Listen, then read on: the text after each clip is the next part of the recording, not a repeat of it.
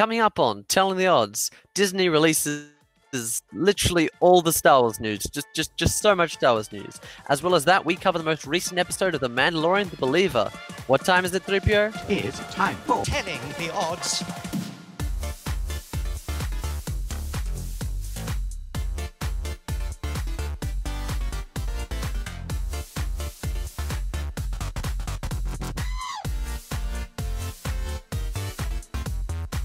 Hello everybody and welcome back to Telling the Odds. This is episode 28. I believe we were gone last week because Michael and I were quite literally gone last week. We went on a camping trip with a couple of our friends, but that's beside the point. It is the 13th of December and Christmas time is nearing, which is just strange all on its Very own. close.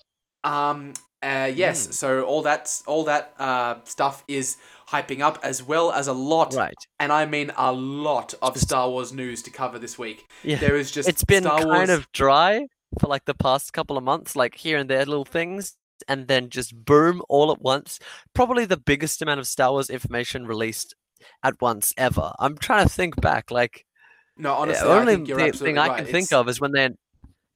Yeah, the only thing I can think of is when they announced they were making more Star Wars films when Disney bought it. That's the only thing I can think of that was like This was close to this many was announcements. like this was like the announcements that Marvel has for the MCU, which is ironic because the MCU, Marvel did the exact same thing as Star Wars did around the exact same time, which makes sense because they are both Disney and so they have a bunch of proper projects now slated, which as a Marvel fan as well as a Star Wars fan I'm also incredibly excited for. But anyway, Star Wars is our main export here on Telling the Odds, and that's what we're going to get into today, as well as getting into this week's episode of The Mandalorian, and we'll give you guys our very general thoughts about last week's episode, seeing as we weren't here. So basically all the stuff that we're going to have to cover today is what we're going to be doing, and because there's so much of it, we won't waste any time and get right into it. So, God, I mean, where can you start? There's so much to talk about. So, Michael, I'll just let you pick. Which one do you want to talk about first? Well, so believe we have 1, 2, 3, 4, 5, 6, 7, 8, 9, 10 things addressed, with some being more info given, some having like footage released, and some just being mentioned. I think we should start with what we see the most of, which is probably The Bad Batch, which we got a trailer for. So The Bad Batch, yes, that is Star Wars' newest animated show coming down the pipeline, and it's going to be set shortly after the formation of the Empire, and based on the trailer that we got, is focusing very heavily on the Bad Batch team itself. I remember some news coming out, like, when it was first announced that, maybe we'd see some more of Rex and some other people, and what they did right after. We still might, but at the same time, these are all fairly new characters because they've only had one arc of Clone Wars. I really liked the arc, so I'll be looking forward to seeing what we get. The way I see it, and from the trailer and what we've seen, and kind of similar things I've heard online, is this is basically Clone Wars Season 8. If you look at Clone Wars Season 1 to 7 as 501st, the show, then this is, instead of 501st, it's The Bad Batch. It's basically just Clone Wars continued. It's animation style, it's the stories of these characters, and so that I am incredibly excited for. Absolutely, One of my favorite... Oh, yeah, so you go? Go ahead. Okay. No. This is what happens when we have to record remotely. So essentially what happens is, first of all, the animation that, we got with that Clone Wars made famous and is just like, advanced as the seasons have gone on. It looks, again, really, really stellar. Again, this is only some very early work, but, they've still managed to put a trailer together. And, this is for the more keen-eyed stuff, but you get to see some really cool things happening already. You get to see them coming back down to Kamino. You get to see them coming down on Onderon. There was Braca, because you got to see there are huge fields of Venator Republic cruisers being just shattered and broken apart, which is the planet that we saw in the very first part of the Fallen Order campaign, which is very interesting. Oh, really?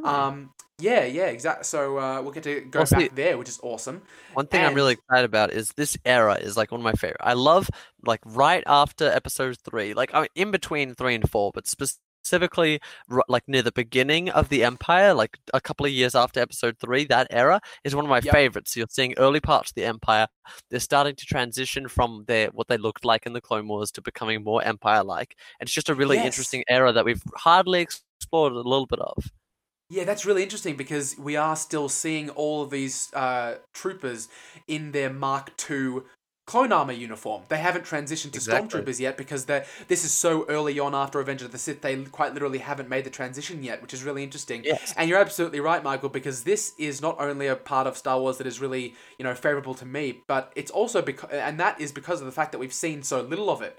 We've seen very little of what happens between episodes 3 and 4, other than Rebels and Rogue One, which is very much towards the end. But exactly, we haven't. Rebels is nearer to the end. So there's a number of comics. I know the Kanan Jarrus comic I really like is like directly afterwards, and similarly things which are like Order 66 are. I know there's a book that I've read which is, but like we haven't really had like a cinematic style, like whether it be TV show or movies or whatever story where we like see it on screen that much. I think Fallen Order is pretty close, but I haven't played that afterwards. I haven't played that. I think you have. And so I really like this era because yeah, it's like early days Empire. You get to see like the transition of like because I think some of the most interesting designs for the Republic are in Revenge of the Sith, and like we don't really see too much of it. And I think they're really cool when you get to see the Revenge of the Sith things, but like being Empire-ified, like the Venators, which have removed the Republic symbols and added Empire symbols, are really cool.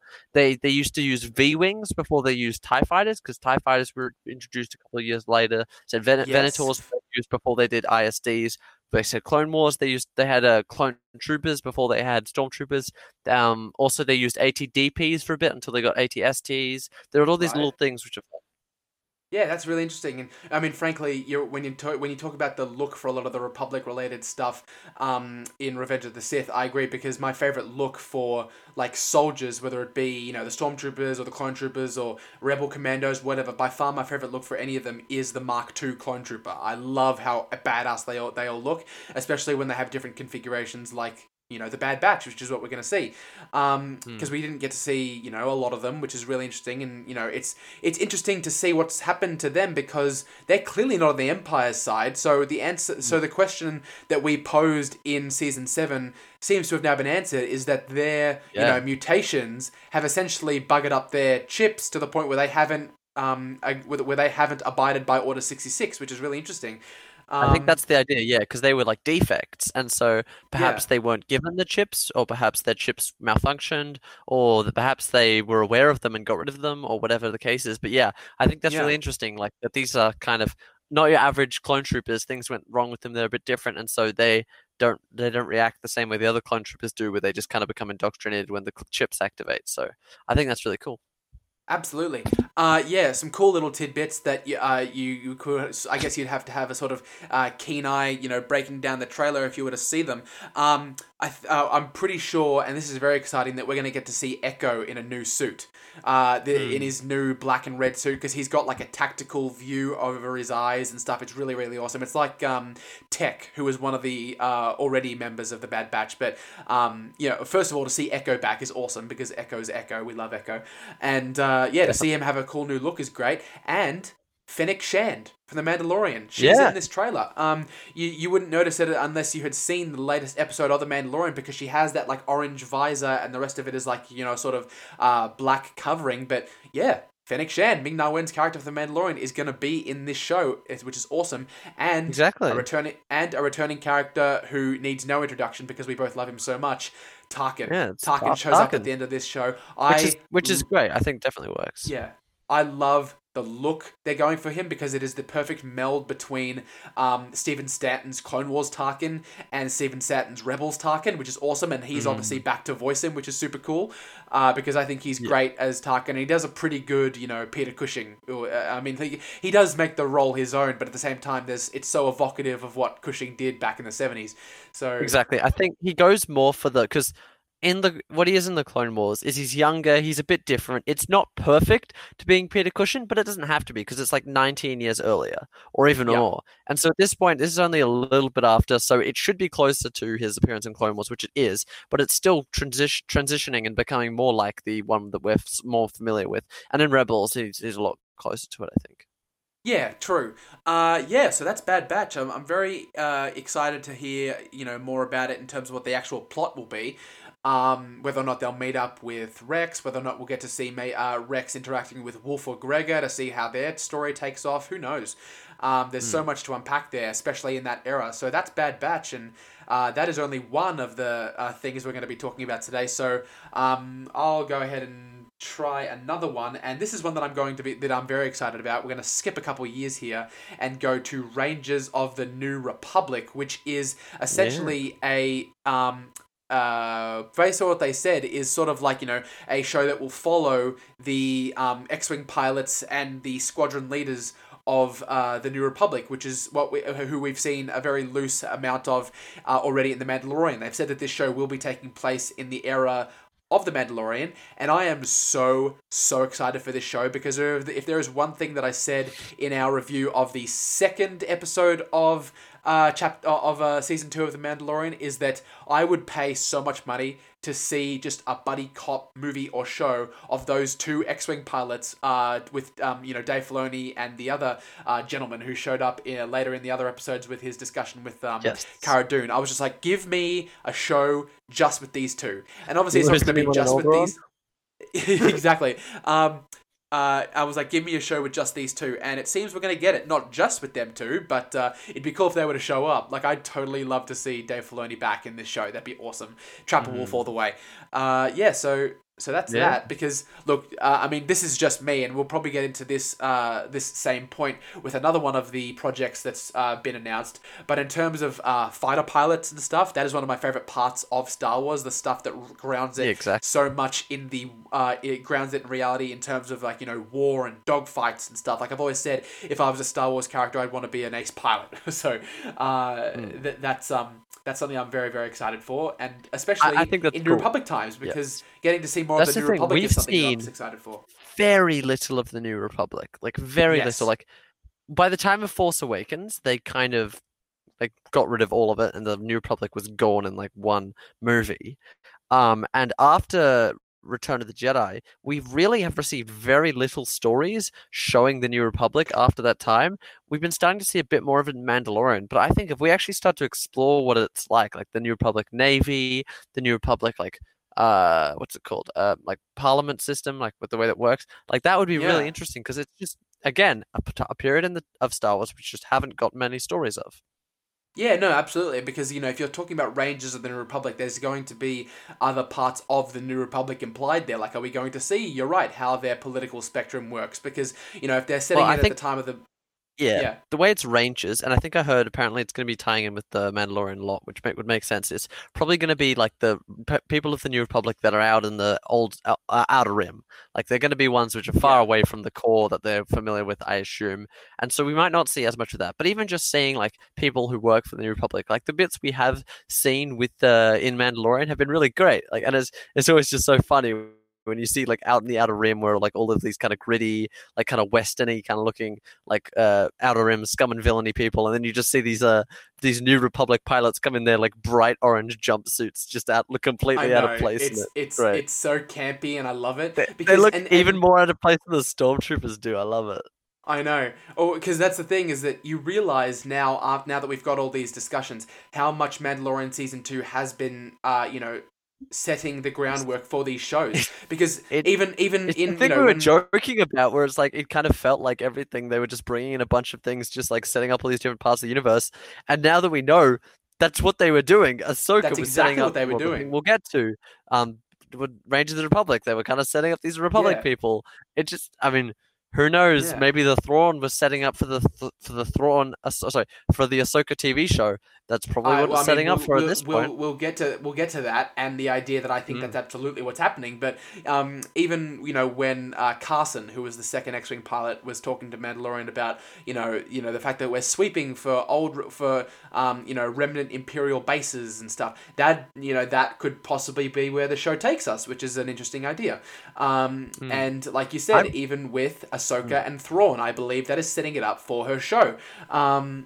So it's all very interesting, and it shows how much Mandalorian has done for the rest of the Star Wars universe in terms of these projects that are coming down the pipeline. So there you go. Yeah, I mean, I've seen. What was I saying? As we've seen a bit in the Mandalorian, and hopefully if we see in the New Republic Rangers, I've really enjoying the Empire remnants that we've been seeing. I think it's been really interesting, Yeah. like seeing how strong. I mean, I guess we'll get into this more with the episode review, but like how the Empire has survived after Return of the Jedi, and yes, while the Empire organization and structure has been destroyed, these remnants are still there here and there, taking up little warlords carrying areas and still holding little settlements and stuff. And so seeing New Republic people like kind of hunt them down and exploring all these different parts, like in ways that the Empire is just barely grasping onto power in different systems, that would be really interesting. I think that's really It exciting. is. It is really interesting. It is very interesting because every time we see them back in the Mandalorian, I'm thinking, I mean, we call them remnants, but there seems to be a lot of them, which is interesting. It's interesting to see what their climate really is like because all we ever do is run into them, but we never really see it from their perspective.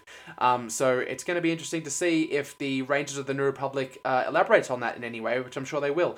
All right, so that's that. Next project, I suppose, and we were just talking about her, so why not go to Ahsoka? Ahsoka's got her own show, everyone. Yes. I'm super, super excited for that because Ahsoka's a fan favorite, one of my favorites as well. And it just goes back to the fact that Michael and I have been debating for a while, is the Thrawn reveal in Mandalorian supposed to be setting up some Moff Gideon's working for Thrawn or something else. I do believe that is what we're going to see in Ahsoka's show. She's searching for Thrawn. She's searching for Ezra. That I think is what the show will be focusing on based on what we've already seen of her in Mando. I could be completely wrong. I'd love to see something completely different, but No, at the same time, yeah. I think you're right. I think I did hear somewhere, I don't know if this is true or not, that apparently like this Rangers Republic and Ahsoka are all kind of like going to be leaning into each other and kind of doing overlap and stuff, which will be interesting, Yeah. I guess, if that does end up happening. But in that sense, I could kind of still see both things being true, where Ahsoka being more about him leaning into trying to find, sorry, her leaning to trying to find Thrawn and hunt down him for specific reasons, but also Yeah. the Moff Gideon and the remnants of the Empire still being connected to that. And so I guess we'll explore as that goes further on, but I definitely think it's great because the thing is, as much as there were some issues that I might have had with the episode of The Mandalorian, that Ahsoka shows up in certain things, I think the Ahsoka we saw was great. And so if we get a show starring her where they can just fully focus on her and the story that they want to tell specific to her outside of The Mandalorian, I think go ahead 100%. That's definitely what would be great, especially because I think Rosario Dawson's coming back for this, and she did a great job with the Ahsoka. So She is. She's a fantastic actress, and I'm excited to see her back as this character that she really obviously has a big affinity for because Rosario Dawson, whenever she talks about her in interviews, is clearly a big Star Wars fan. Like, before she was cast as Ahsoka, people were just like, oh, what would you do if you're in Star Wars? And she'd be like, oh, I mean, I just retire after that because what else is there to do? Which is kind of funny. Something else that I found kind of interesting, and this is very, like, getting deeper into it than it probably needs to. But if we look at the logo and the design the design of this Ahsoka show's logo, like the symbols and imagery, like this circular symbol that's behind her, right? It reminds me a lot of The World Between Worlds, which is fascinating because I'm not sure right. if I'm not sure if Dave Filoni has any plans of bringing that back. I mean, we saw it He very does something like that, yeah. yeah, we saw it very late in the game with It's Rebels. So yes. and How many of these well, not programs these series is Dave Filoni involved in? Because I would assume he would do Bad Batch because it's basically the Clone Wars, and I would assume that'd be something he does. But also, you would yeah, assume he would help work on Ahsoka. Like, so how he many is he created her. involved in? Yeah, I mean, Yeah. because So, yeah. Well, I but mean no, that's I the thing. could easily. Oh, sorry. So you go. You go. I'm very excited to see new people that haven't who either are completely undiscovered, don't have a big name for themselves yet, or people that do have big names for themselves but haven't been in Star Wars before, which is what we're going to get into with a project that we're going to talk about soon. But at the same time, I feel you can't do an Ahsoka show without Dave Filoni, because you're right, he is the guy. He's the guy. He created her, and he knows what's best for her. But at the same time, you're right. It's cute. It's fun to think of how many of these shows he will be involved in. Because you're right. It's reasonable to assume that he'll be involved in Bad Batch, because it's basically Clone Wars season 8, like you said, and Ahsoka and Rangers of the New Republic, because he is one. He is a Ranger of the New Republic. Yeah, it's very interesting as to see how many of them he'll be involved in, whether or not we'll get Jon Favreau, or Deborah Chow is attached to Obi-Wan is attached to Obi-Wan Kenobi because she was already in Mandalorian, and it's all very interesting, and we don't have a lot of details creative wise yet. We just have these shows, and we know they're coming. I honestly couldn't say, but at the same time, I really hope that he'll be a driving force, because I just trust him wholeheartedly.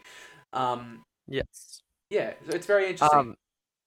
Yeah, because as you were saying with the World Between Worlds, I think if you're gonna, because that was a really interesting idea when it appeared in Rebels. However, to an extent, you almost don't want it to come back, because it doesn't really fit with most of Star Wars, and especially if they use it as a narrative crutch, it's kind of bad. But if anything that it would show up in, I think Ahsoka would be it, because she's already had experience with it. She's visited there, she's understood it, and she understands how dangerous it is. But also, I think it'd be interesting to see if she goes into exploring that side of the Force and learning about its history and exploring it like that, because as a Jedi, or even just a Force user, I don't know if she identifies as a Jedi, like that would be an interesting way to explore it without kind of letting the Empire or the Republic use it as just to win every battle or whatever. So that, I think, because we haven't seen anything of World Between Worlds since it appeared, and so that could be a good place to explore that further. So I definitely think that would be interesting. Yeah, very true. I mean, when Dave Filoni puts something out there like the World Between Worlds so late in Rebels, I like to believe it's because he has plans to develop it in other media. Yeah, exactly. But at the same time, I absolutely agree in that I don't want them to get caught up in what the World Between Worlds can offer, because as soon as you put time travel into your property, all right, it throws everything up into the air. Because people will just be like, why couldn't you just go back and do this? And so it's the kill baby Hitler rule, except in Star Wars. It sort of runs the risk of breaking the universe. So I hope they wouldn't, like you said, turn it into a narrative crutch. But I think the idea that Ahsoka is trying to learn more about it is an interesting way to delve into it. But at the same time, even if this isn't related to World Between Worlds and it's just how her logo looks, it's probably because of the fact that Ahsoka, in a lot of ways, is a very mystical character, and she has ties to otherworldly stuff. Morai, her owl, is the embodiment of the daughter from Mortis, because because the daughter gave her life force to bring Ahsoka back to life in the Clone Wars and stuff, and that's why Morai, who is basically the anthropomorphized embodiment of that power, follows her everywhere she goes. And because of that, she has this real magical tie, I suppose, which is a very blunt way of putting it. I really like it when we see different sides of the Force. Of course, you've got the side of the Force, which is the way that the Jedi used it, where they kind of they packaged it into disciplines and different Force techniques and whatnot, and used it for the art of war, which is interesting. But I really also like it when we get to explore the more spiritual and mysterious side of it. And so that could be a really interesting way of Ahsoka learning about this mysterious side of the Force, similar to we learned a little bit like that in Last Jedi. We've learned a bit in Star Wars Rebels. Learning about this more mysterious side of the Force, that could be really interesting. I think Ahsoka would be a great person to do that with. Yeah, because like you said, she's not a Jedi. She's not strictly a Jedi. She doesn't identify as one, but at the same time, she is crazy powerful. She's been at this for a long time, and she's clearly very skilled. So to see how that would come into play in terms of where the Force takes her next is very interesting to think about. So we'll leave the Ahsoka conversation there. Michael, you pick another project. Let's talk about it. If we talk about these forever, this is going to be a really long episode. Well, I mean, let's probably go into a one that I kind of didn't expect, that really came out of nowhere, which is Lando. Yeah, there really has not been anything attached to this whatsoever. It's just a logo. No.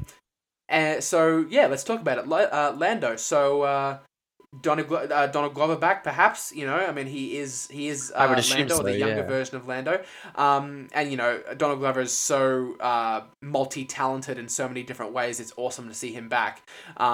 Because say what you will about Solo, I think that Donald Glover did well with what he was given as a young Lando, and it'd be interesting to see where that goes. Would it be set before he meets Han Solo, so we'd get to see him flying around in the very early days version of the Falcon? Maybe we get to see L3, his droid, back, which I mean, frankly, I wouldn't be the biggest fan of that idea because I really didn't like that character, but it's interesting to see where his show would go and where it would be set, but I think personally it would be really exciting to see all these different adventures that Lando went on, because Lando was one of my favorite parts of Solo: A Star Wars Story. Which, look, I'm pretty open about it. It's one of my least favorite things we've gotten in Disney. It just kind of felt very bland. But Donald Glover as Lando was a lot of fun, and exploring like his side and like the shenanigans he goes on whenever we do. Such a fun character, and so Donald Glover, I think, did a great job in that role. I did hear someone interesting, which is like not like rumored or confirmed or anything, but just what could be a possible fun idea if we saw like stories of Donald Glover doing it, but then like narrated by Billy Dee Williams, like after the fact, like telling about like his adventures. How awesome. Cool would that be? That would be so good. Like would kind of like so down for that. Or even like flip-flopping between them, like some adventures like of him in the future of Billy Dee Williams, some in the past of Donald Glover. Like how that would be so exciting. Like I don't know what era it is. I don't even know what format it is. Like we've received like barely anything, but just hearing this and hearing like a Lando-centric show, so many ideas pop into my head, and so exactly. I'm actually quite excited for this. I am too. I mean, it's Star Wars. I'll be excited for anything until we actually get it and we can judge it for what it is.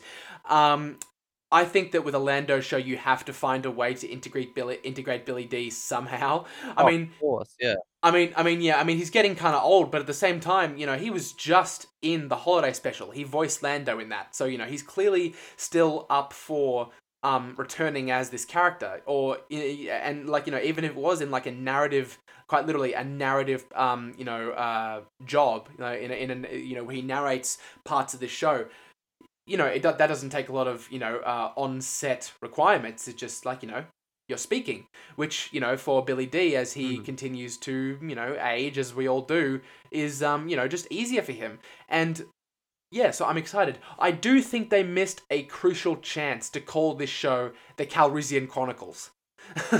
Because the Calrissian Chronicles was the name of that like video diary Lando was doing in the Falcon. Like seriously, it's pie in the sky. Just call it the Calrissian Chronicles.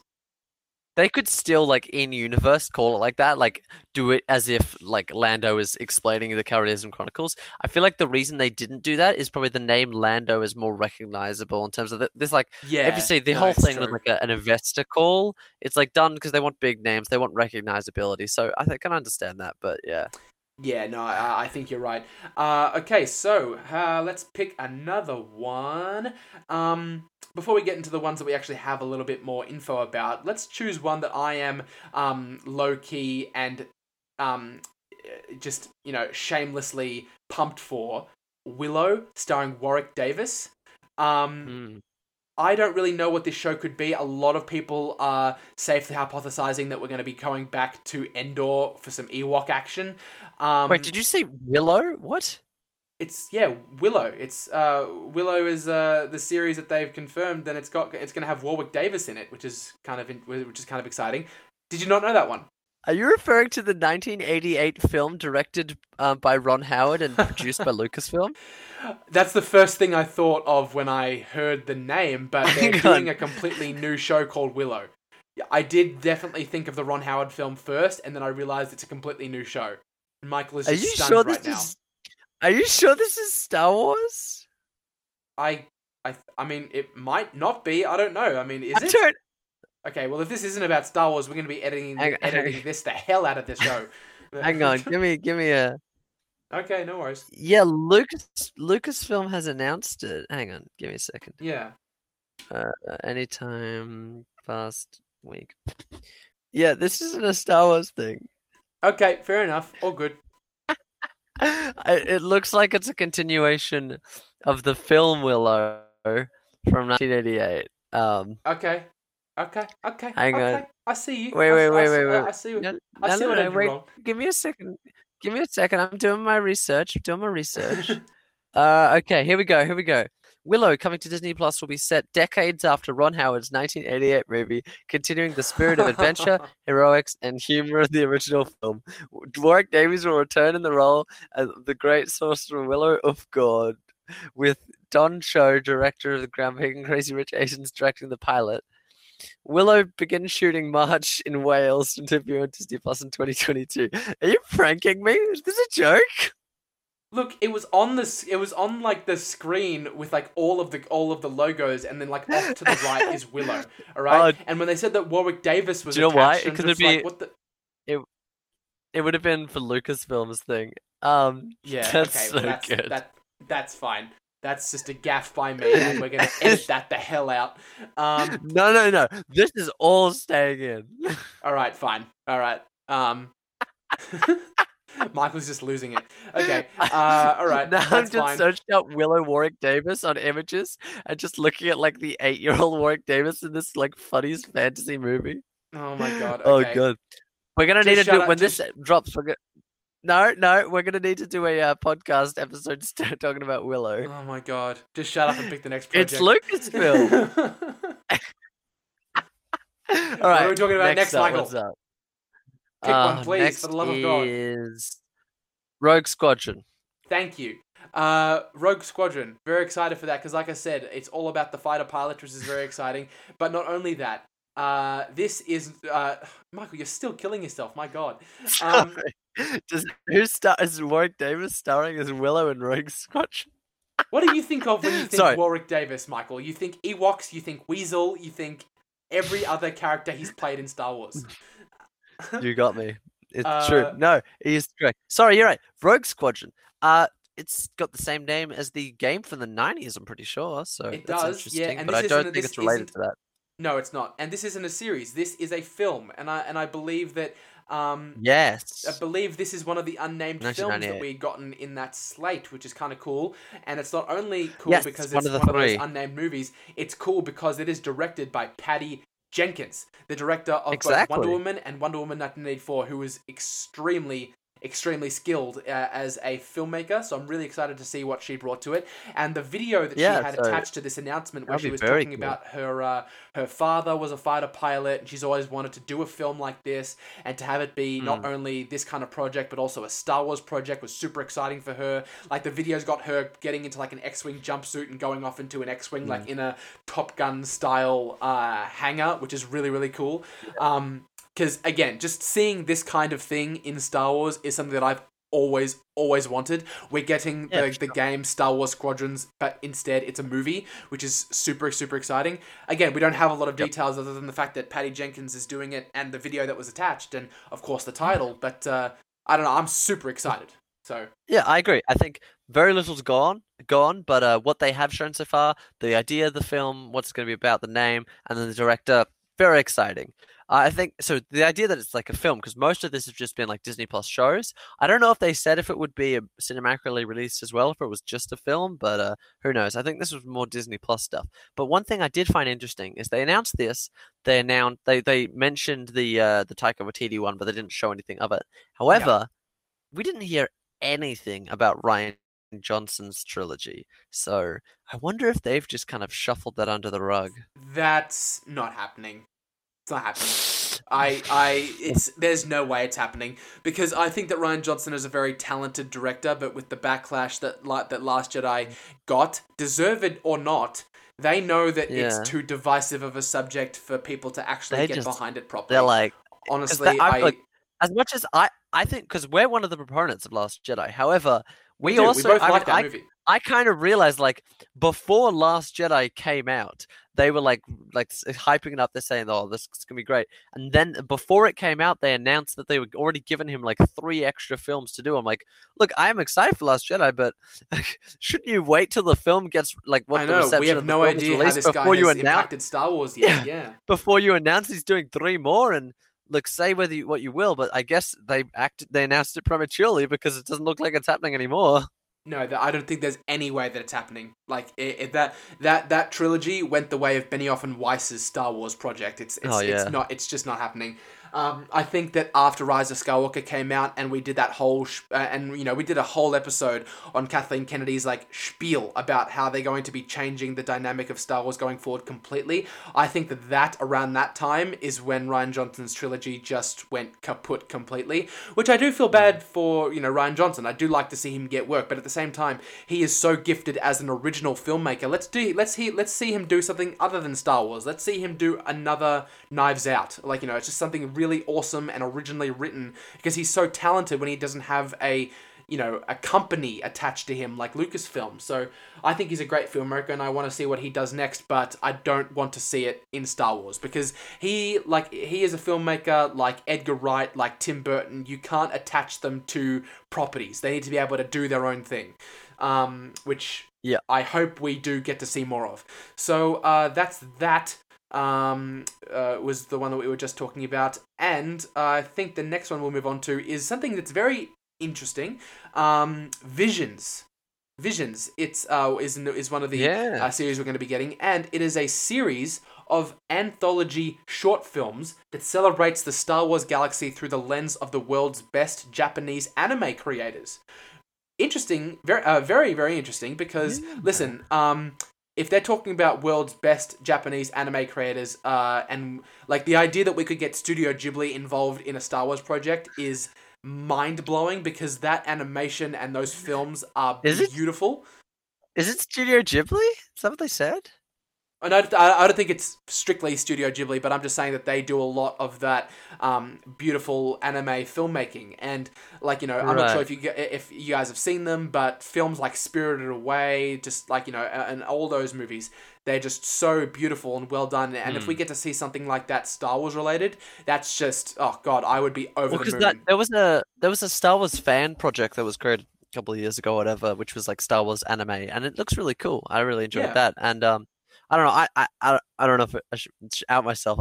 I watch a fair amount of anime, and so I guess if we see something Star Wars related in it, that could be pretty cool. I think that's fun. It's always good when you see like animation styles kind of jump to different genres of animation styles, like kind of how Clone Wars, the TV show, is like the Clone Wars is so different from Star Wars Clone Wars. Like those are two dramatically different animation styles. So seeing something different going to like more an anime style, which they were saying when like Resistance came out, but like the anime style that was the 3D animation style, which is like kind of no one really likes that one. But I mean, yeah. But it's like that'd be interesting. Did they give any information about like what like era or what are we going to see? They really don't. It's just what I said, really. I mean, they haven't really given a lot of details for any of it, really.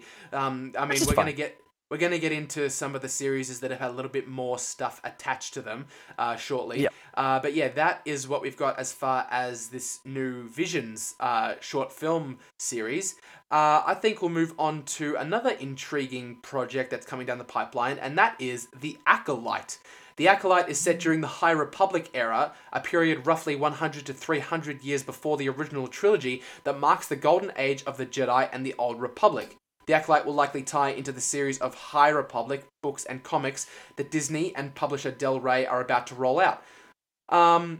It is. I'm excited by this because it is a part of Star Wars in terms of the chronology that we have never ever seen before, like really, really going back to a long time before the prequels even started, which is interesting.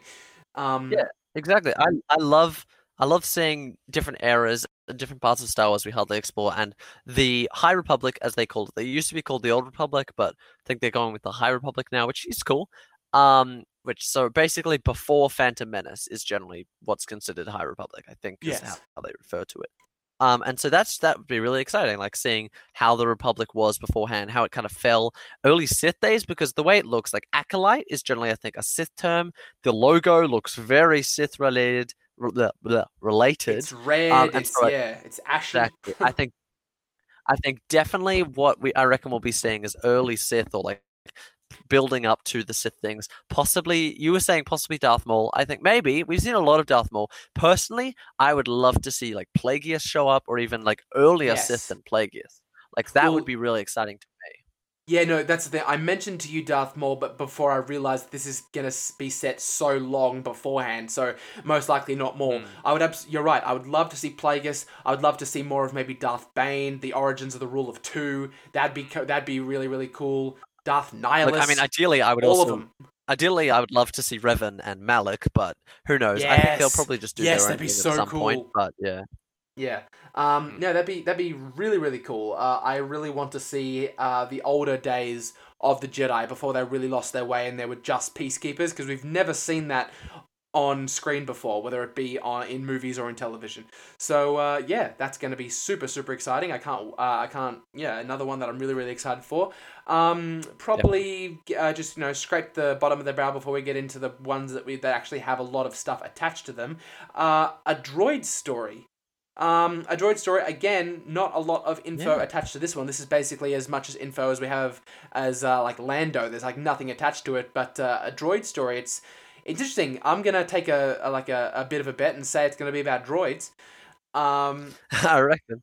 Yeah. It's kind of looking similar in style to Star Wars Droids, which is one of the earliest Star Wars cartoons, which is really interesting because I love the style of that. It's like kind of I think the pilot is kind of similar to like what they show in the holiday special, which is interesting. But I think a kind of retro looking like cartoon, like maybe a more kind of like childish cartoon about Star Wars droids, like exploring that could be really fun. Plus, if they get back Anthony Daniels to do C-3PO, it's always going to be a fun time. So yeah, exactly. Kind of like similar to those R2-D2 C-3PO centric episodes of the Clone Wars, but like in a more like cartoony style that would kind of like work with it better. I think that would be 100% a lot of fun. Definitely. I mean, look, Anthony Daniels will agree to come back for anything C-3PO related. He has gone. Like, that's the thing. There are a couple of actors who have come back for a lot of things. Anthony Daniels is pretty much the actor out of nearly any property, like any like sci-fi, fantasy, like any fiction property that has come back for nearly everything. There's literally everything. You can count on one hand the amount of things he hasn't been in, kind of. Pretty close to that. Like, there's been obscure video games he's been in. He's been in, like, ads. He's, like, voiced, like, voice boxes for things. Anthony Daniels has come back for C-3PO and so many things. And, like, to be fair, some of it comes from just, like, his, like, love of the character, just wants to be on everything. And some of it does come from Anthony Daniels is kind of known for, like, being very protective of C-3PO and thinking he's the only one that can do it, which, interesting. But look, I think he's done a great job so far. So give him the benefit of the doubt. He's certainly been a great and such an iconic C-3PO. Totally. I would implore you guys to find a single Star Wars project where C-3PO shows up and talks, and it's not Anthony Daniels. So it's interesting. I mean, look, a droid story logo, it does have a blue and white color palette, which obviously brings us back to R2-D2. But at the same time, there is so much you could do with this show. Like, what were R2 and 3PO doing between episodes 3 and 4? Like, there's a 19-year gap where they were in service to Captain Antilles. Like, what were they doing? How did R2 get onto the Nubian ship on Naboo? But literally the first time we see him chronologically in Phantom Menace. What was he doing beforehand? I don't know. There is so much to unpack here, even without those two. Like, you with a completely new set of droids. Just go full D-Squad with this show. Which I'm sure a lot of people would love. Yeah, D-Squad, infamous arc in Clone Wars. So yeah, that's that. So Droid Story, Visions, Lando, Rogue Squadron, Rangers of the New Republic. We've talked about a lot of them. Ahsoka, Bad Batch. Yeah, okay. There's only two that are left to talk about. One of them has an entire sizzle reel attached, and that is Andor. Yes. Cassian Andor's series. Alright, I'll be honest about this. Yep. It's probably the one I'm least interested in out of everything. Okay. In terms of like, look, it's not necessarily bad. I just think personally, what we saw of the Cassian Andor character, I think we saw a lot of, and I'm perfectly happy with what we did see. If we get to see more interesting parts of him, sure, that'll be fine. The era is interesting, like seeing like early days rebels fighting against the Empire, possibly in more like kind of terrorist ways, where they were less fighting with strict like moral like leanings. They were more like war crime type thing. That could certainly be interesting. But in terms of like how we're gonna see it's like it's live action, which is exciting. But I guess we've been seeing that with Mandalorian, and we'll see it with further things. But it feels like out of everything we've seen so far, this feels the least fresh and new. Like everything else has got something like, wow, this is something we really have been wanting to see in Star Wars for forever, or this is something we've never seen in Star Wars before. Whereas this is just like, okay, so it's more Cassian Andor, and it's like Rogue One if it was a TV show, but a bit earlier. I don't know. That's how I personally see it. Yeah, no, I do agree. Is that like, I mean, look, when we came out of Rogue One, Cassian Andor definitely wasn't the character where I was like, yes, he needs a show. Yeah, I think he was great in that movie. In fact, he was one of my favorite parts of that movie. But again, he felt very complete in that film. I agree, and then at the same time, I often go over it in my head about like, when you would set this show. I mean, like, are you just going to show more early days Rebellion? Because we got so much of that in Rebels. Like, it's hard to say what they could show us that's new. At the same time, it's completely open to interpretation, and, we could be completely wrong. It's going to be a great show. But, I do have the same thoughts, Michael, is that I struggle to imagine what they could do that is really as new and as fresh as something that we could get in a show like The Acolyte, like some of the other shows we're getting, like Visions and, some of those other shows. So, yeah, I do agree with you. In this sizzle reel that we got to see some, interviewing with Diego Luna, who plays Cassian Andor. We got to see some concept art of him and a bunch of other, rebel scoundrels, as you could call them, in the thick of battle, I suppose. They're clearly building massive sets. Like you see Neil Scanlon, who is a prop designer and, part of the Creatures Workshop in Star Wars, has been for all the most recent saga films, who I think is very, very talented, and I really like him. He's clearly involved in the project, and he basically says in the sizzle reel that there is nothing production-wise that sets these shows apart from a film. They are all basically on the same scale. That's true. I think, there's definitely things to be excited about. Because what they were showing like interesting looks at like aliens in it, and certainly the production line looks great. And if it's as like high quality as The Mandalorian is, then like I'm sure it's gonna be such a good time. Like just feeling like you're watching something which is just in the Star Wars universe is just, but that in itself is definitely such an enjoyable experience, regardless of whatever happens in it. But I think out of like what I've been really enjoying about these Disney Plus announcements and shows and stuff is it feels like they've been able to explore these more niche parts of the Star Wars world that like they wouldn't have explored in like a big cinematic movie. But then like I guess this show just feels like the most unoriginal, or not even just unoriginal, like unexperimental. I feel like this is just very simple. It's like, well, this character in Rogue One, here's his backstory, and I guess something like Lando is kind of similar. But personally, like I'd be more interested in exploring more about Lando than Cassian Andor. But yeah, we also did know about this one for a while ago. So the announcement back then was kind of like that one, and it was the joke that we always was like. This was the show that we forgot existed, that whenever it's reminded, like, oh yeah, that's a thing. I forgot that one. Yeah, like when there was news that we talked about regarding Cassian Andor, we were just like, oh yeah, that show's coming. We forgot. We completely forgot about that. And mainly because we were so wrapped up in the production of the last show that we're going to be talking about, a show that will be starring a not so original character now, but I am still so excited for. That's the thing. The difference is we all love this character so much, and we've just been begging to see more of him. So absolutely, and that is, of course, Obi-Wan Kenobi. The show has officially been named Obi-Wan Kenobi. Like any time that I've seen a fan trailer version of it, it's just been Kenobi. We now have an official title. They would have just gone Kenobi, but yeah, but the title of the show is his full name, Obi-Wan Kenobi. And it's not only that, we have received official confirmation that Hayden Christensen will be back as Darth Vader, which is super exciting. I cannot wait 100%. to see Hayden back in Star Wars. We wanted. Yes. Because look, he gets so much hate for Anakin in the prequels because he was just executing what George Lucas gave him. Hayden Christensen, I stand by this, is a very good actor in other things, and to see him attached to what is potentially going to be a really amazing project under the helm of a person like Deborah Chow, I cannot wait to see what Hayden Christensen is going to be doing in this series. A lot of people have been talking about the fact that, oh yes, we're going to see the rematch between Ewan McGregor and Hayden Christensen, which makes me think, Yeah, but also no, because they can't meet. Which is yeah. I think they clearly can't. Yeah, they can't meet because he says, "I haven't felt that presence in a long time." Well, I mean, it's ambiguous, but I feel like I don't really want them to meet. I personally would love to see Hayden Christensen come back in either flashbacks, either like flashback like as a to Clone Wars Anakin era, where as Clone Wars Anakin, but as Hayden Christensen. That and of course Ewan McGregor. That would be really exciting. Like when we get to see them in their outfits or doing something Clone Wars later, that'd be great. But also possibly just even in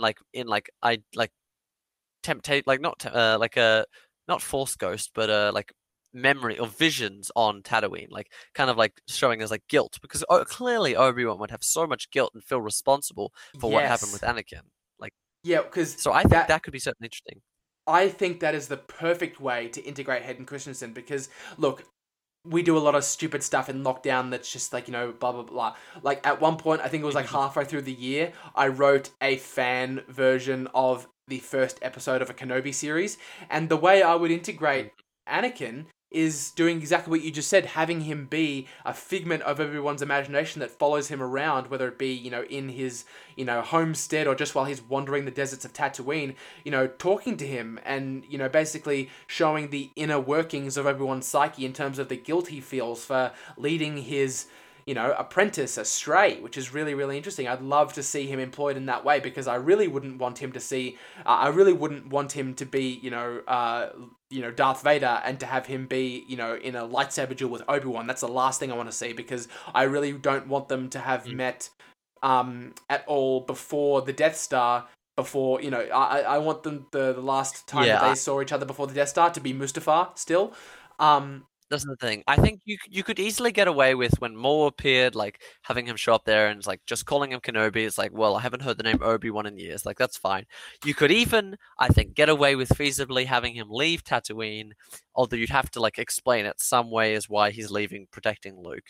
But having him see and meet Vader, that's a real stretch. I feel like. Yeah, I don't mind him finding out that Vader exists because he obviously needs to find that out. He needs to find out that Vader is Anakin because it's going to be interesting to see, at what point he realizes he's alive. Because as far as Obi-Wan was concerned, he's aware of a lot of those things.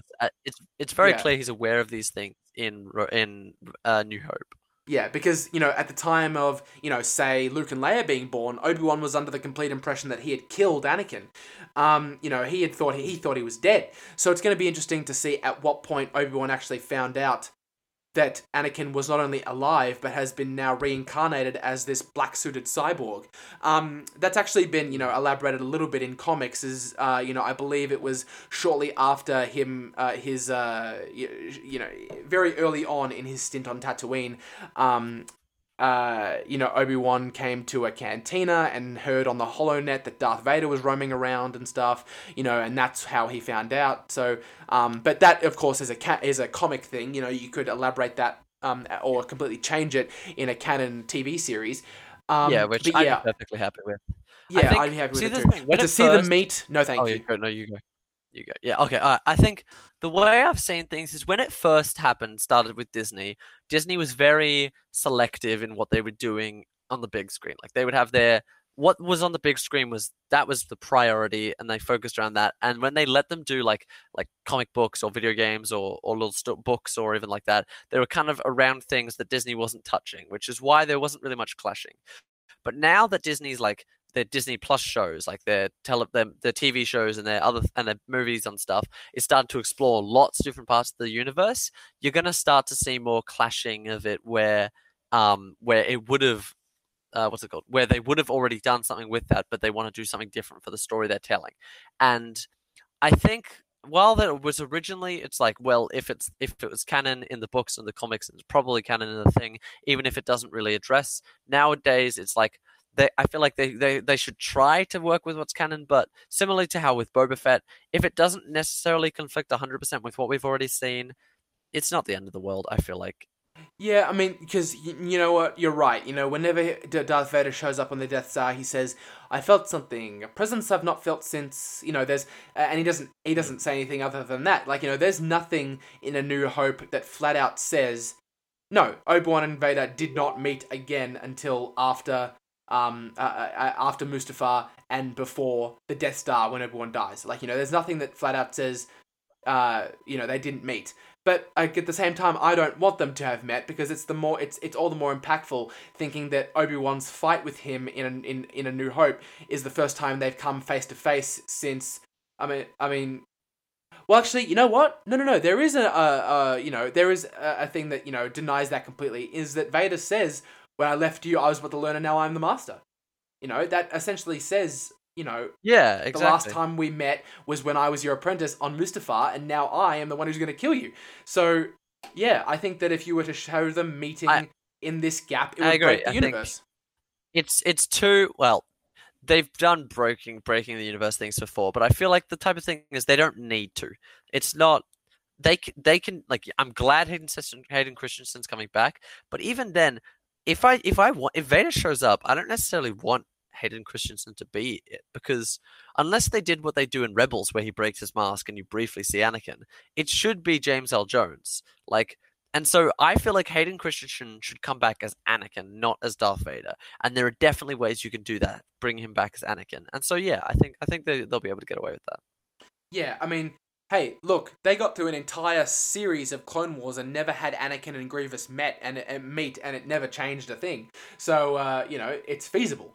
That's not really a good point. Anyway, so yeah, that's that. Oh, also the final point about this show that we've now learnt is that it will be set 10 years after Revenge of the Sith, which is interesting because that's pretty much what I expected. Yeah, I mean about halfway, 9 years before the events of A New Hope and 10 years after Revenge of the Sith.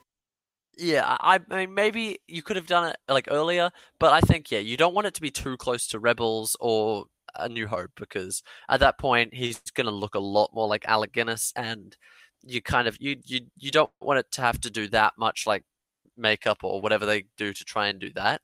Also we've already kind of seen a little bit of Obi-Wan at that point. You want him to be learning and exploring like what it's like in his isolation on Tatooine. And so 10 years is a pretty good point where he's had time to grow in the Force, he's had time to get used to it. However, there's still a lot of room to him to go on adventures or whatever happens in Kenobi. And so this is, I think, out of them, we could rank which one I'm most excited for, but I think Obi-Wan is definitely it's got to be number one for me. I think. I mean, Ahsoka is like, we don't know much about Ahsoka. Bad Batch will be exciting because I love Clone Wars, but looking at all of them, I'm just so excited for Obi-Wan. Yeah. I mean, I'm just excited for all this Star Wars stuff in general. Like, all these new properties taking us to new places that we've never been before. New people who haven't been involved in Star Wars projects before getting their chance to shine in a universe like this. Yeah, it's just all so. Star Wars is always a good thing.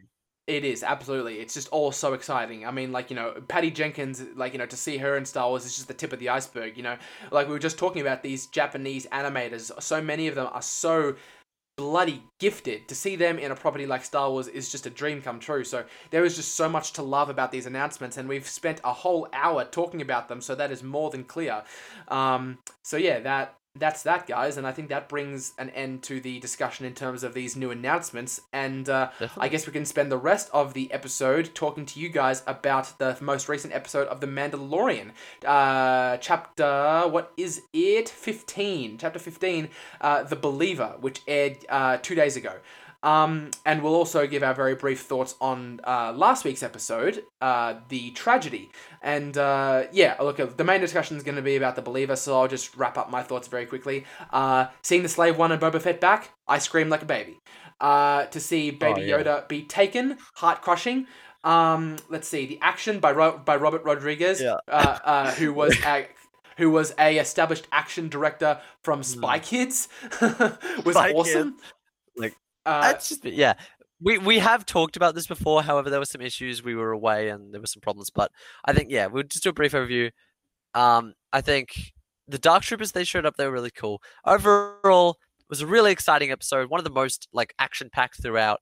and really emotionally exciting for it. But yeah, I think it's really interestingly set up how the end of this series is going to go, like how high stakes it has been. Where because like I mean, we were already so so tense when we thought Baby Yoda, Grogu was going to be taken in episode 5 or 6 or whatever, and now that like at the end of this he's been taken, it's like it actually happened. Yeah, well, because that's the thing is that oh god, what was I about to say? Is that first of all, to see the Razor Crest blow up was just, it pierced my heart, because that ship is so cool, and to have it be destroyed completely is just, oh god, it's a kick to the nuts. And it's just, yeah, there was so much to love about this episode. I really, really loved it. It was basically just one action set piece, which is really, really cool. The idea that Baby Yoda has reached out in the Force and sought out a Jedi, the fact that this procedure of his was basically complete, leads us to believe that whoever he was trying to get to has heard him. So it's interesting to see if we'll get to see that in the last episode, which we'll talk about shortly. And the ending of that episode, the tragedy, led us into what was going to take place in this week's episode, essentially them tracking down Mayfield, Bill Burr's character from Chapter 6. And that leads us right into our discussion, which we'll get into now. So, before we get into some specifics of the episode itself, we'll get into, just some thoughts overall. It seems, pretty consistent with the rest of our thoughts about the last couple of episodes, but I thought it was very good. I thought it was well constructed. Again, it was very action-based, as these last couple of episodes are going to be, and I thought it was very well handled, and I thought... I believe it was Rick Famuyiwa who directed Chapter 6, the Prison Break episode of last season. I love to see him back, because he's clearly very talented, and... just to see him back doing stuff in Star Wars is great, because even in those behind-the-scenes ones, he just seems like a really, really cool guy. So I'm glad to see he's directing this again. To see Bill Burr back was fantastic, and this idea that it's basically it sort of reminded me of Mad Max Fury Road, that they're ferrying a vehicle filled with stuff, and they're having to fend off pirates who are trying to take it from them. Energy episode, I think. Yeah, with the way, like, it felt so visceral, like, with the fight scenes where, I mean, again, you've already started to, like, throughout the series, you've seen, like, fight scenes against stormtroopers, like, their armor just kind of shatters when they get hit. But seeing it on Mando, you just see how useless their armor is compared to Beskar. So when he was fighting those people up there, like, because we've kind of haven't really felt stakes for Mando really much. Most of the stakes have been done, like, Grogu's side, like, oh, watch out for the child. But, like, now that he's outside of his Beskar armor, yeah, he's a great warrior and he's really good at fighting, but he's exposed. Like, a blaster bolt's still going to hurt him, and being hit by things, he's not immune anymore, which was really exciting. Well, I think that is really what I'm loving about these last couple of episodes, because we've gotten used to seeing Din Djarin, the Mandalorian, as this guy who is completely in control at all times. He just knows how to do stuff because of how great and skilled a warrior he is. But in these last few episodes, he has just been put through the ringer. He's lost his ship, he's lost his child, and now he's having to deal with all these stuff that is really not going his way. And that is why he's such a strong protagonist, is because he's suffering, and to see him and how he deals with that suffering is really interesting on a character-based level. And I think that what they're doing with it is very, very interesting. He's having to deal with his own mortality, which is very interesting. He's having to be flown around. Normally, he's the one doing the flying. It's all a completely new experience for not only him, but for us as well. And speaking of being flown around, to see the Slave One back in such a big...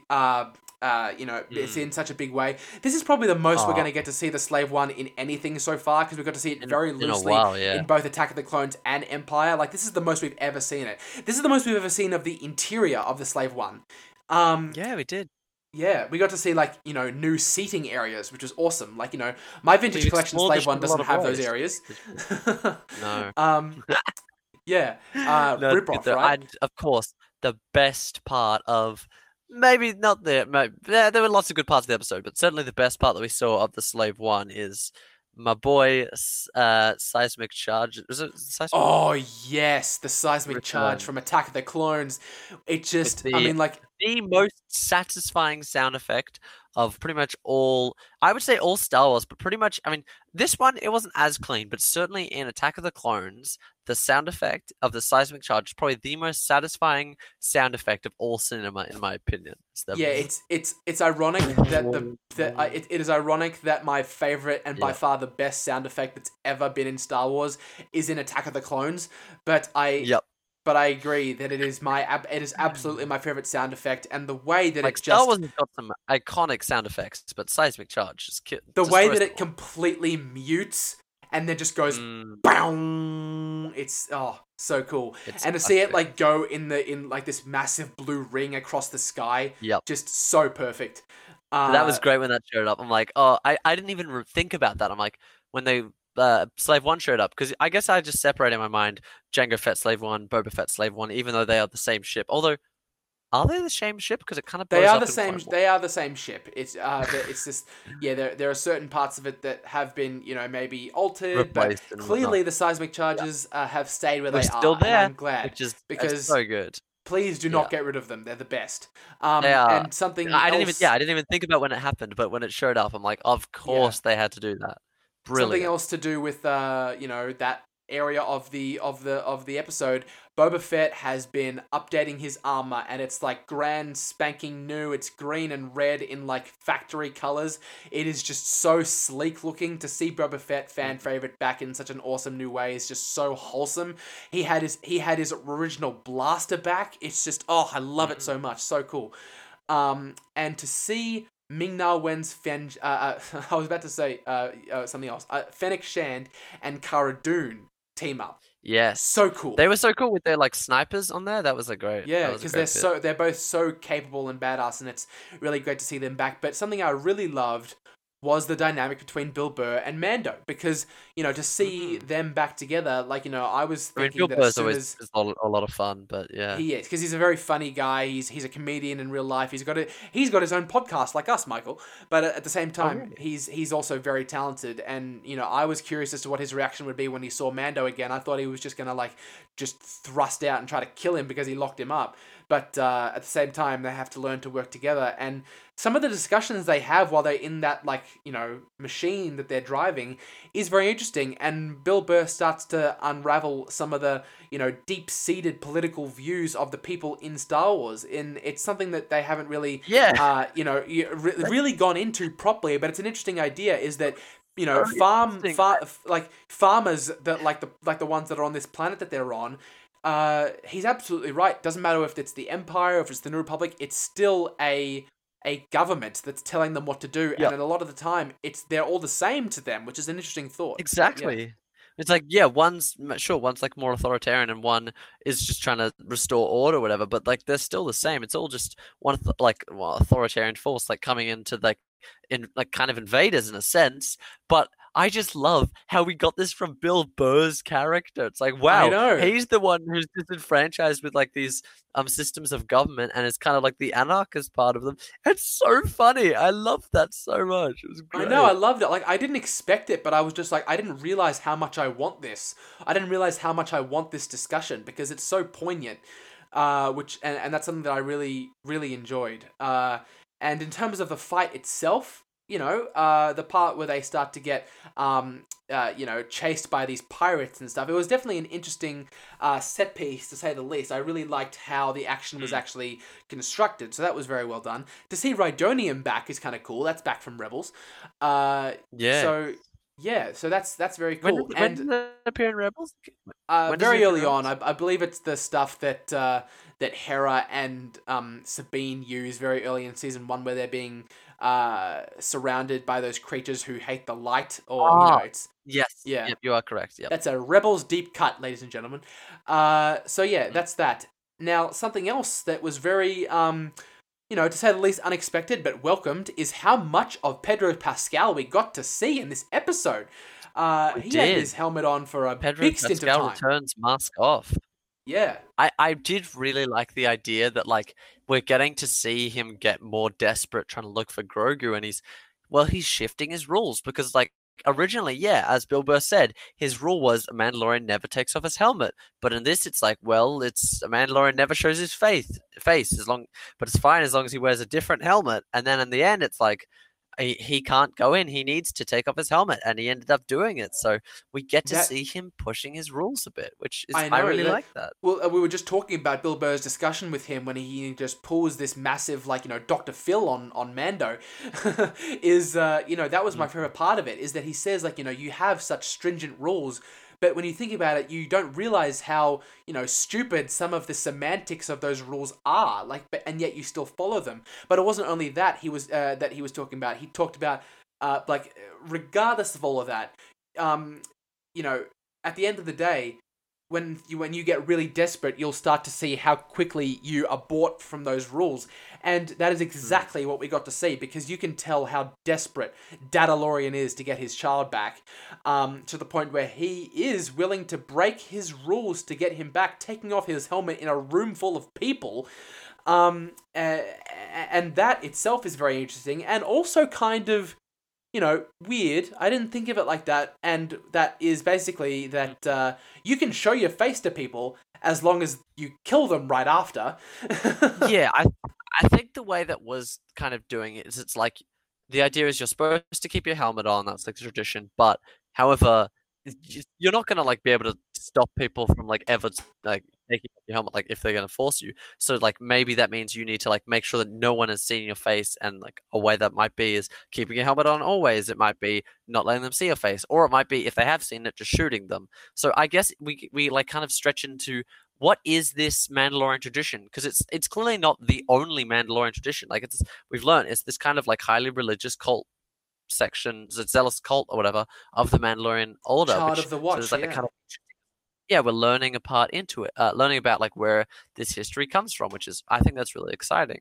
One thing I did want to address, like, so we learn about with Bill Burr, and we learn about his character. I don't know what the character's name is, but Bill Burr's character, Mayfeld, that he comes from the Empire, and like, which was an interesting revelation, and learning about his history with it. We also get the name drop of Operation Cinder, which, if people know from canon, is 2. When it was not created for Battlefront 2, but it's very featured in it. Basically, where Palpatine destroys the Empire if he dies, where he kind of like creates all these like things which kind of break down the Empire's structure in a bunch of ways. However, I really find it interesting that we get to we Operation Cinder is still talked about, and still that's canon in this universe, but also that Imperial remnants are a thing. But also the Imperial remnants helped and thought Operation Cinder was a good thing. It's like they were destroying the unsuccessful failure parts of the Empire, but also like continuing on with the Empire and the remnants anyways, still fighting for the Empire. It's like, some of the time it kind of feels like they're like wanting to continue the Empire, but also some of the previous stories have been told makes it seem like the Empire was like trying to destroy itself. It didn't really conflict. It kind of conflicted a bit in my mind, but I don't know. Did you notice the same thing? I mean, I don't know. I mean, when I heard Operation Cinder, I just thought back to, Battlefront 2, because that is the only thing I've seen it from. I understand that it was a thing before Battlefront 2 was a thing. It was in a book. Aftermath, I think, was created for. Right. Yes. Because I always only ever knew Operation Cinder as a sort of protocol enacted post Palpatine's quote unquote death, as the sequels will have you believe. That would basically take the steps to ensure the Empire's survival, which is okay. I don't know. I might be completely misinformed. I think the way it was in canon is the general intention is that if Palpatine failed, what it was kind of like a punishment, like that the Empire failing to protect Palpatine deserved to just be destroyed. But I mean, I don't know if that's direct. I think because that was what it was implying, but it could easily be written that it's like removing the failing parts of the Empire so that the strong parts of the Empire that weren't failing to Palpatine could live on as remnants. They could easily do it as that, in which case, 100% no confliction there. Yeah, no, I need to employ it in this instance. And I do love getting to see more about Bill Burr's character in terms of where he comes from, because this discussion he has with this Imperial officer about the fact that, where he comes from essentially is this regiment that was completely wiped out, essentially friendly fire for the sake of for what the Empire would see as the greater good. But and then Bill Burr starts to talk about the idea that was it for the greater good for those people's families and the people that they cared for and stuff like that, and they were killed off basically. This discarded because the Empire had no more use for them, and because of that, Bill Burr got his revenge by killing that Imperial officer and. I really loved that episode because it was a great way to build tension, and it was directed very well. Yeah. Yeah, I agree. I think I was like that whole scene, like where the way that like he knew someone he recognized, and that they had to send Mando in, and then he was kind of like Mando had no idea what he was doing. Imperial Protocol rise, so that Bill Burr has to come in and try and stop it, and then they get a drink together. Like the whole building tension of that scene was great, but when he was just talking about it and going like full like fascist, like, we had to kill people to preserve the order. They pretend like what they want is freedom, but what they really want is be controlled and order, and just like, and you can just see Bill Burr just being I'm like, gonna kill you now, like taking the bait and being like, well, what about those people? Were they doing this? And I'm just like, and I'm like, oh, is he gonna shoot him? He's 100% going to shoot him. And then he pulls out the gun and shoots him, and everyone's just like takes a second to be like, wait, what? And then he starts shooting all the other people. I really loved, that was so good. I really love that scene. So I love that. To see that part was very interesting. And I mean, basically what happened is, just talk about the general plot of the episode itself, because that's what I'm really liking about these episodes is I do like the serialized versions of Mandalorian we do get, but towards the end of each season, which is we're getting, season 1, season 2, a continuous plot starts to slip in. And basically what they had to do now is to locate Moff Gideon's ship. They had to access an Imperial terminal, which can only be found in this base that they're on this planet. Yeah. Something else that I really liked about this episode is we're getting to see more about the New Republic and how they operate, because basically what happens is they are able to basically go into prisoner camps, essentially, when they're having them do their work and stuff. And they have this system where they can say, okay, yes, you do have a sentence, but if you do this thing for us, we're going to be lenient, maybe give you a lesser sentence and stuff like that. And it goes back to the thing that those 2 X-Wing pilots did for Mando, saying that, yes, you did this, but you also did this for us, so we're not going to take you in. I do like how I do like the little hints that we're getting of how the New Republic operates. So yeah, I do like the idea that we're getting that portion of the New Republic, is that, they were born from the rebellion, so they would have this sort of dynamic to how they do things.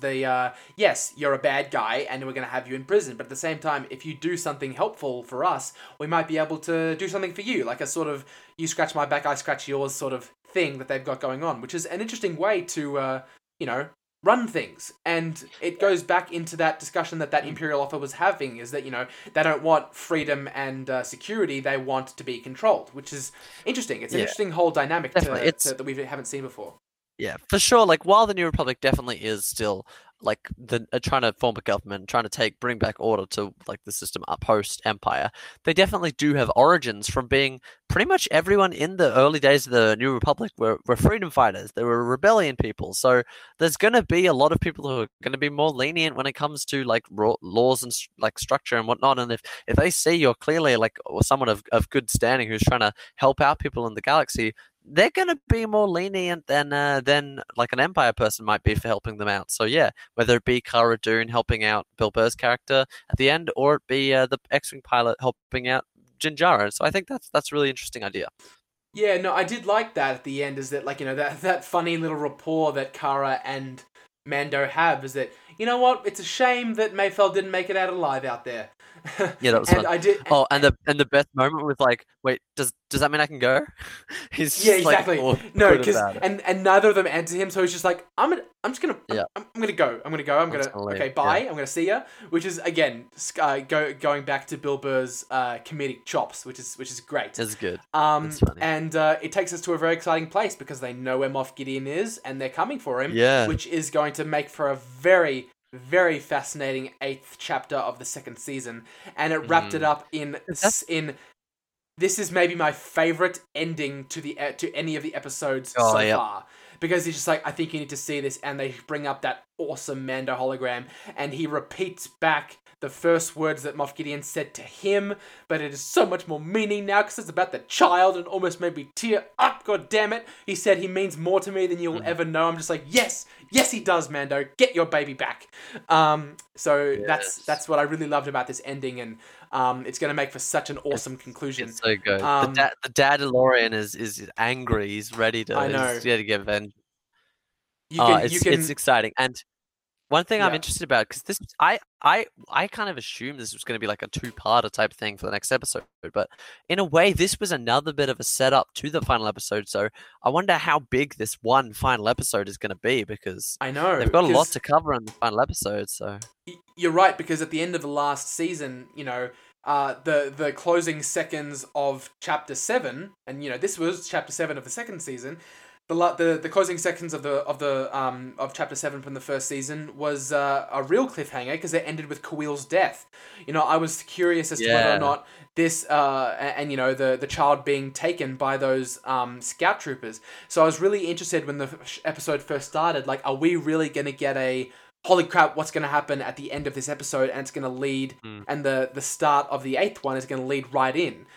We didn't get quite that, but we got the next best thing. I'm glad we didn't necessarily get that 100%, because you want to have some difference between each of the seasons. In fact, I think this did it in a more interesting way, where it's like, it's not a direct lead in, like cliffhanger type thing. It's like it's a building up. It's a, like, with this big whole speech that the Mandalorian does at the end, it's showing like just building the stakes that this final episode is going to have, and so that's very exciting for me. I am very excited, and it's interesting to think about the fact that if there's one thing that Mando is known for, it's getting a team together when he has to go do shit. He just always does it. Like, he loves being all alone until he needs something done, in which case he's like, all right, I'll just call all my friends. Call my homies around though. Take a let's get a get baby back group chat going. Yeah. with Cobb with Cobb Van, a Facebook group chat together on with Cobb Van, just invite the frog lady. When's everyone available? What are we thinking? Yeah, I can't do Friday. We can rescue the child on Friday. Okay, right. I'm looking. Yeah, actually, I can do after 2 on Friday. That would work. Yeah. Sweet. We'll kill Gideon at 3. We'll get Moff Gideon at that point. That's good. Yeah. No, Look, I mean, it's not feasible because they were just civilians who were being ferried to one place to another. But it would be awesome if he's just like, I brought my secret weapon. Frog back. People. No. Yes, we need the frog lady back. I would be really intrigued to see Cobb Vanth back, because at the same time, I love Timothy Olyphant, and if you've got Timothy Olyphant, you want to use him. But at the same time, I still have not forgotten about the fact that the last thing we heard him say was "until our paths cross," which is the thing that we got to hear from Cara Dune the first time we saw her. What happened? She came back in the later episodes. And she's been really interesting. I think, I would really like it. I think they could totally do it. It would make a lot of sense. However, who knows if they will? Because we've seen Boba Fett now. He's pretty majorly in the group. We've already got a sizable-ish team going with Fennec, Boba Fett, Cara Dune, and Din Djarin, especially if we get back like 1 or 2 other people. It's starting to be quite large, so we don't need him. However, again, 100% love him for Oliphant. Karga's back, there are so many characters that you could bring back. Yeah, exactly. Do you think we'll see Ahsoka in Chapter 8? I would think it would have been 100% had we not have received this TV show. So now I'm leaning to maybe 50%. Yeah, I'm thinking so too. Like, a part of me would love to see her and Moff Gideon in a lightsaber fight. Yeah. Yeah. Oh, it's not the. Do you reckon we will see Bo-Katan back, because she's looking for the Darksaber? Oh, and guess who has the Darksaber? I almost forgot about Bo-Katan, which is surprising because I love her so much. Yes, I feel like that could be a high chance. Because Mando doesn't know he has the Darksaber, but Bo-Katan does. Bo-Katan does, so she'll be looking for him as well. So who knows whether Mando will tell her or whatnot, but I think likelihood, when I personally think we'd be more likely to see Bo-Katan come back than Ahsoka. However, I think either one easily could come back. Yeah, it'd be interesting if they have a sort of thing where basically how he recruited Cara Dune for that final battle is he basically said, like, I need your help, and she said, nah, no thank you, I'm good. And then he all he had to say was, he's Imperial. And then she said, Okay, I'm in. So it'd be interesting if he has a discussion with Bo-Katan where he's just like, I need to get my child. Yeah, I thought the idea was that he said to Cara Dune, "I need help with this." Is like, look, I know you don't like him. You don't like Imperials, and I don't like him as the next time. Oh, but then when he said, "Oh, it's the child that is there," they have the child. Then she was like, I was referring to last season, but that's another prime example. Final season. Okay, yeah. That's another prime example. What I was getting at is it'd be fun to have a similar discussion with Bo-Katan saying, "Hey, I need to get my baby back," and basically she's saying, "Look, I hope you get your child back, but at the same time, I have my own. I know where Moff Gideon is, and he has a Darksaber. I'm in." I'd be really interested to see a conversation like that. But yeah. So definitely cool because lots of interesting roads that they can go down in the future. Yeah. She also has that Gazanti freighter. It'd be cool to see that back. Yeah. Yeah. It's a fun one. So God, there's so much to unpack about this episode and what could lead into next episode, and we've talked about it a lot. Yeah, we've addressed a lot of different things. I think overview, this episode was a lot of fun. We got a lot of action, be it actually one of the most action packed. The previous one I thought was the most action packed. This might even be even more, where there was just like on the train where they were like flying around. Like it was there was a little goofy when they were like on their hover things where the turbo tank that they were in, which was fun from the Clone Wars, the juggernauts that they were in, were like very bouncy and like sturdy, and then there were these like pirates on these like goofy platforms that were like barely cobbled flying together. It was very orky. I liked, but that was fun, and so that was cool. But we got lots of action there, and then we got on the Imperial base. We got a lot of action. One thing I did want to address is when they like manage to fight off the pirates and they make it in, and all the Imperials like saluting them, and there's a lot of them like cheering in the air. You kind of for a second be like, oh yeah, it kind of feels like a war movie where like they make it back in one piece. They did it. Yeah. Until you realize, wait, no, they're Imperials. These are the bad guys. Well, it's kind of like as if you were like. Yeah, it's like if you were watching a war movie and like you like from like the Nazis' perspective, and then like they win a battle, like in charge of wait, whoa. Wait, no, these are the guys we don't like. Yeah, we don't like this. Yeah, we don't do that here. Interesting thought. Yeah. I agree, Michael. I thought it was a very enjoyable episode. There was not only a lot of action, but also a really deep and layered part of this episode on top of it. This whole discussion that Mando has with Bill Burr about what rules you're willing to sacrifice when you really, really get desperate. And again, this like fascist-y discussion they have at the table where you really get into what motivated Mayfeld to the point that he's at now, the point where he's an ex-Imperial sharpshooter, and you understand where that X comes from. The action was great. Cara Dune and Fennec Shand working together was awesome. Boba Fett in the Slave One was awesome. The seismic charges will never get old. That ending was amazing. It's just I thought it was really, really well constructed. I think Rick Famuyiwa did a great job in terms of the directing, in terms of like, again, I like to get to the technical aspects sometimes. I thought the way that this episode looked and the way he constructed the shots and everything, I thought that was really well handled. Again, the Mandalorian production team again shows how qualified and capable they are, and I am super, super pumped for an awesome conclusion to what has been a very good season. So that is that, and I like to think that puts a nice little button on that discussion as a whole, which brings us to what is nearly an hour and a half show, and given how much we had to talk about, I think that's with all the stuff that we had to talk about, I think that was a pretty good way of condensing it all into a feasible conversation. So I've had a good time talking, and we're recording pretty late today, Michael. So we've definitely had a lot of time on our hands. But that is also okay. It doesn't matter. It doesn't mean the episode will be going out any later. So speaking of that, guys, I hope you really enjoyed this episode. Because you'll already be listening to it, you know this, but this episode will be going out at 12 p.m. AEST on the Sunday. You'll be listening to us then, and the YouTube version will be going out on the Wednesday. In the following days. Stay tuned for the rest of our content, because we will be having one last review and discussion episode for The Mandalorian to wrap up the season, and then it's gonna be a big one. It is going to be a big one, and then we're going to have a very, very fun show for you the week after, because Michael and I are going to be having another end-of-year Christmas special, if you will, where we will be facing off in another trivia bout to see who will win this time. And that will sort of serve as our season finale, if you will, before we take a little time off for Christmas and the time that I go away in January. But that's beside the point. We'll get to that and cross that bridge when we come to it.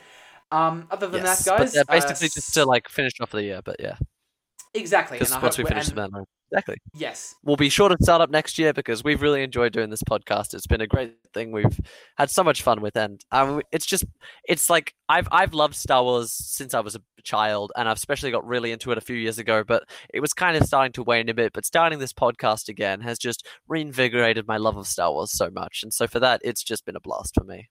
It has, yeah, and we will definitely be sure to emphasize that in our last two shows, guys, and available on social media as always, Instagram, Facebook, Twitter. Find us all there. Again, YouTube, like I said, time codes for our discussions will be available in the description, as well as the links to all of the proper places where you can read about these projects and stuff. We'll chuck those down there too. Anything else to say, Michael? No. Oops, sorry. Again, sorry about missing last week's episode. We've had schedules and stuff outside of our lives, but definitely we love bringing you our Mandalorian episodes and whatever episodes we do, and we thank you so much for listening, and we hope you'll join us in the future, next week and beyond. Well said. Stay Star Warsy, everyone. No. I am not retiring that phrase. If we are keeping the Willow discussion in here, I'm keeping that in there, Michael. All right. That's a good trade-off. Thank you guys for listening. Stay Star Warsy, everyone. We'll see you next time. This has been Telling the Odds.